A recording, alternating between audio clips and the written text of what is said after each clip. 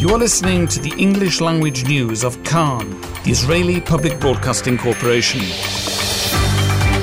Good afternoon. It's 2 p.m. in Israel, Thursday, June the 1st, 2023. This is Nomi Segal with the top news at this hour. Hannah Nachenberg, the American-Israeli woman who had been in a vegetative state since she was seriously wounded in a suicide bombing at the Sbarro restaurant in Jerusalem 22 years ago, died last night at Ichilov Hospital in Tel Aviv. Her funeral will be held at 4 p.m. at the Modin Cemetery. Her death brings to 16 the fatalities in the attack, which also wounded some 140 other people. Prime Minister Benjamin Netanyahu says Israel is working around the clock to safeguard its security superiority. Netanyahu this morning attended an IDF exercise at the operational headquarters in the Kiryat compound in Tel Aviv.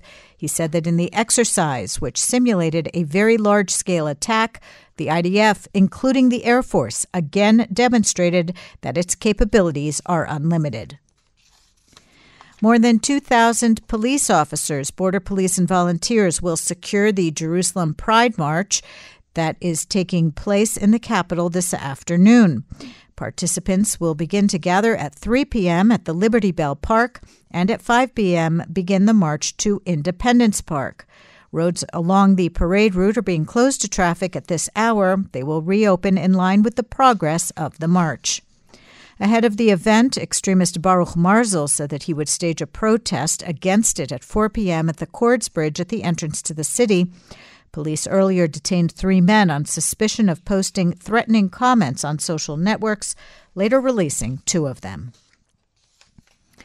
Foreign Minister Eli Cohen says that Hungary is planning to move its embassy in Israel to Jerusalem. In remarks at a Chabad event in Budapest, Cohen said that in coming weeks, Hungary will be the first European Union country to announce the moving of its embassy to Jerusalem.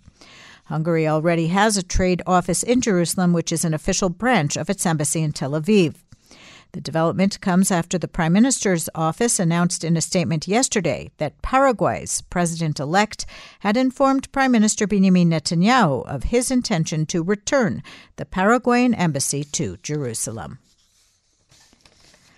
Activists in the protest movement against the judiciary overhaul protested this morning in Efrat, opposite the home of Moshe Koppel, head of the Kohelet Policy Forum, which drew up the framework for the reforms. The Efrat council head, Oded Ravivi, said that under the protection of democracy, the protesters held an illegal demonstration and damaged property not belonging to them.